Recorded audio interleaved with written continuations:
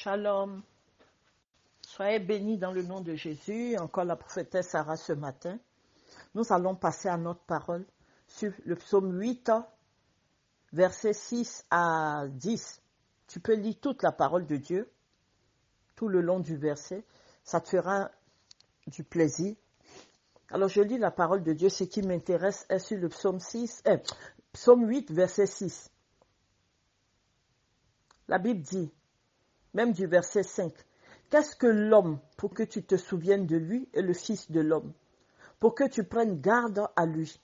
Tu l'as fait de peu inférieur à Dieu, et tu l'as couronné de gloire et de magnificence. Tu lui as donné la domination sur les œuvres de tes mains. Tu as tout mis sous ses pieds. » Alléluia, et tu continues le verset.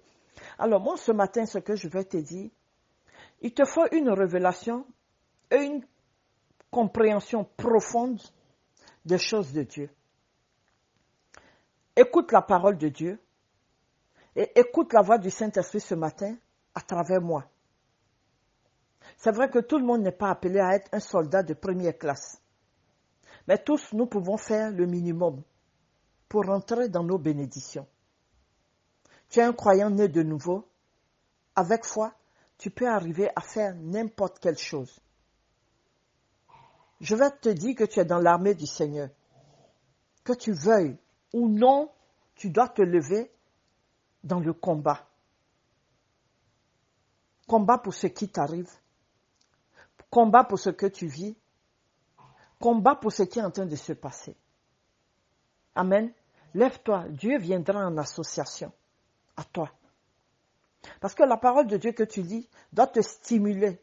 Ça doit te fortifier. De sorte que tu sois victorieux en toutes choses. Et ce matin, moi, je vais te dire, lance un défi.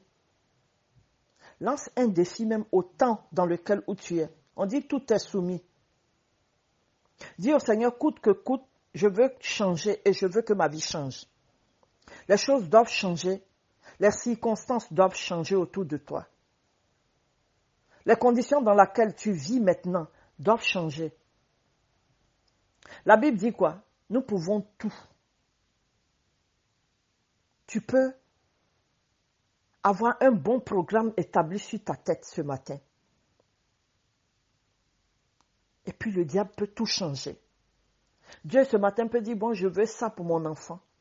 Et puis le diable peut dire, moi, je ne veux pas ça. Donc, ce que moi je vais te dire, tu peux dominer sur ton temps. Et toutes les heures de la journée. Tu peux programmer toutes choses comme tu veux, à ta façon. Et quand tu veux. Donc ce matin, tu peux même déprogrammer ce qui a été placé sur ta vie dans le monde des ténèbres. La Bible dit quoi? Tu as domination sur tout. Fais entendre à la nature le son de ta voix. Dis-lui ce que tu ne veux pas ce matin. Tu peux programmer ton succès. Il suffit de donner les instructions. C'est écrit autant. Décide de ce que tu veux qui t'arrive en cette journée. Tu peux incliner la journée en ta faveur. Comment les choses doivent être pour toi et comment ça doit se passer. Qu'est-ce que tu désires? Décide de ta matinée. Et puis tu te lèves pour arrêter le programme satanique sur ta vie. Brise leur enchantement programmé sur toi. Et ouvre ta bouche pour demander que le ciel coopère avec toi ce matin. C'est la Bible qui le dit, un psaume 8. Lis bien. Dis ce que Dieu a dit dans sa parole écrite. Ce que Dieu n'a pas cité dans sa parole ne doit pas t'arriver. Alléluia. Voici quelques versets que Dieu nous donne. Dieu dit, tu ne mourras pas, tu vivras. Dieu te dit, par le maîtrise de Jésus, tu es guéri. Lui-même, il te dit encore dans la parole, il est ton berger, tu ne manqueras de rien. Il te dit encore qu'il est venu pour guérir ton cœur brisé. Il est venu pour te libérer de la prison satanique. Jésus dit qu'il a payé la malédiction afin que tu sois bénédiction. Je te cite quelques petits versets, non? Pour que tu te rappelles. Combien de paroles Dieu a dit en notre faveur? Et nous ne sommes pas en train de la vivre. Genèse 1 dit, et Dieu fit. Quand Dieu dit, les choses se font. Voici que ce matin, il t'a déterminé comme un petit Dieu, peu inférieur à lui. Cela veut dire que tu as sa même nature, sa même capacité, sa même autorité pour dire et ramener tout à ta faveur. Donc, lève-toi ce matin et prends les choses qui se passent autour de toi au sérieux. Parce que Dieu, même aussi, elle te regarde, il n'est même pas content de ce qui t'arrive ou de ta situation. Mais Dieu veut que ce soit toi qui agisses et tu parles. Je ne te parle pas ce matin du verset de Genèse, Dieu a dit, les choses se sont faites. Je ne te dis pas de réciter le verset par cœur. Je te dis, vis ce verset sur ta peau. Parle, dis ce que Dieu a dit dans sa parole pour toi. Confesse et proclame-la. Dis, il est écrit. Dis, ainsi l'Éternel dit. Dis et utilise toutes les paroles qu'ont dites Dieu dans la Bible. Utilise les stratégies faites par Dieu et tout ce qu'il a utilisé pour le combat.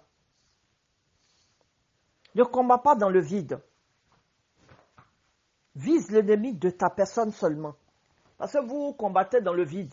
Vise qui t'embête. L'ennemi, je ne te dis pas ton frère. Qui veut ton mal. Quel est cet ennemi-là? Et déracine toute mauvaise chose installée en toi. Ce matin, tu peux détruire les malédictions sur toi. Et tu peux programmer les bénédictions sur ta vie. Annule tout ce qu'ils ont dit de négatif sur toi. Et puis, lève-toi, expérimente les versets bibliques de Dieu. La Bible te dit ici en psaume 8, tout est sous ton contrôle. Tu as la domination sur tout. Jésus dit quoi? Voici, je t'ai donné le pouvoir. Ça veut dire que tu as la puissance. Tu peux dominer sur tout. Lève-toi que le diable ne t'exploite pas. Dans la Bible que nous lisons, beaucoup de gens l'ont fait. Je peux même te citer d'autres, les Déborah, les Josué, les Isaïe, les Élie, les Moïse. On a vu ce qu'ils ont fait. Ces gens ont parlé, les éléments de la terre se sont soumis. Le Saint-Esprit ce matin te dit, pourquoi te tais-tu? Quand il s'agit de proclamer la parole de Dieu, vous avez la bouche bée. Mais pour raconter les futilités, comme vous dites, vous-même les songis, les affairages, les gongossa, tout ça, vous avez la bouche, vous ouvrez la bouche. Mais pour proclamer, pour arrêter ce que Satan est en train de faire sur votre vie, vous êtes abattus. Tous nous sommes pareils. Même dans notre état de faiblesse, nous nous levons. Donc, lève-toi. Jusqu'à quand Dieu travaillera pour toi, ou Dieu fera pour toi. Lève-toi et fais ta part. Je veux ce matin parler à un homme fort qui se fait faible. Je parle à une guerrière endormie ce matin, qu'elle se réveille. Ne sois pas un homme insignifiant, alors que tu as un rôle à jouer. Tu peux tout. Lève-toi. Arrête de dire, moi-même je ne comprends plus rien. Arrête ce mot-là. Arrête de dire, les choses vont mal. Arrête de dire, je ne maîtrise plus rien. Arrête de dire cela. Je ne vois rien. Ce que toi, tu ne vois pas, le diable, lui, il a déjà vu. Arrête de dire, je suis fatigué. Si tu réalises que Dieu aussi a dit dans la parole ici, dans la Bible, qu'il est fatigué, tu peux le confesser. Mais si Dieu n'a pas dit, tu ne lui dis pas aussi.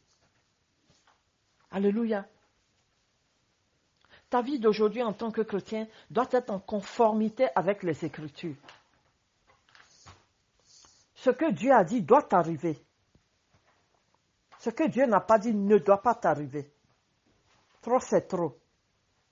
Tu dois te lever et prendre la décision. Écoute-moi bien, plus de négligence. Regarde ta vie. Tu n'es ni satisfait, ni joyeux, ni heureux. Regarde ta vie. Satan utilise ses stratégies, ses dispositions pour nous embêter. Parce que tu ne peux pas lire la Bible, aller à l'église, connaître la parole de Dieu, écouter et lire ce que Dieu a fait pour les autres et toi, t'asseoir. Non. Lis progressivement ta Bible de Genèse à l'Apocalypse et vis aussi ce qui est dedans, que les autres ont vécu, expérimenté, la gloire que les autres ont vue, vis l'obéissance que les autres ont vécue, vis le changement que les autres ont vécu, afin que tu voies de grandes choses. Ne lis pas la parole de Dieu pour lire. Vis-la, vis la parole de Dieu. Avec la Bible, tu peux tenir bon aux agressions de l'adversaire. Donc, comme guerrier spirituel, je vais te dire ce matin, participe au combat spirituel. Tu dois lutter contre tout ce qui s'oppose au projet de Dieu dans ta vie. Tiens-toi en alerte. N'écoute pas les gens qui disent « Jésus a tout payé à la croix ». Ne les écoute pas. C'est vrai, la parole est vraie. Jésus a tout payé à la croix. Mais Satan aussi travaille. Le combat spirituel est une réalité. Sois vigilant. Dieu ne jouera pas le rôle à ta place. La parole dit, on t'a donné l'autorité. On t'a fait de si peu inférieur à Dieu. Donc, si certaines choses t'arrivent, ne tiens pas Dieu pour responsable. Si le diable arrive à entrer dans ta vie, fais tout et évite cela dans le combat. Demande au Saint-Esprit de te donner de bonnes stratégies pour combattre. Parce que l'homme d'aujourd'hui pense que ce qui se passe autour de lui est de l'amusement. Jésus t'a lancé une alerte. Il te dit, le combat n'est pas dans la chair ni dans le sang, mais bien en esprit. C'est vrai que tu es de chair, mais ton combat n'est pas dans la chair.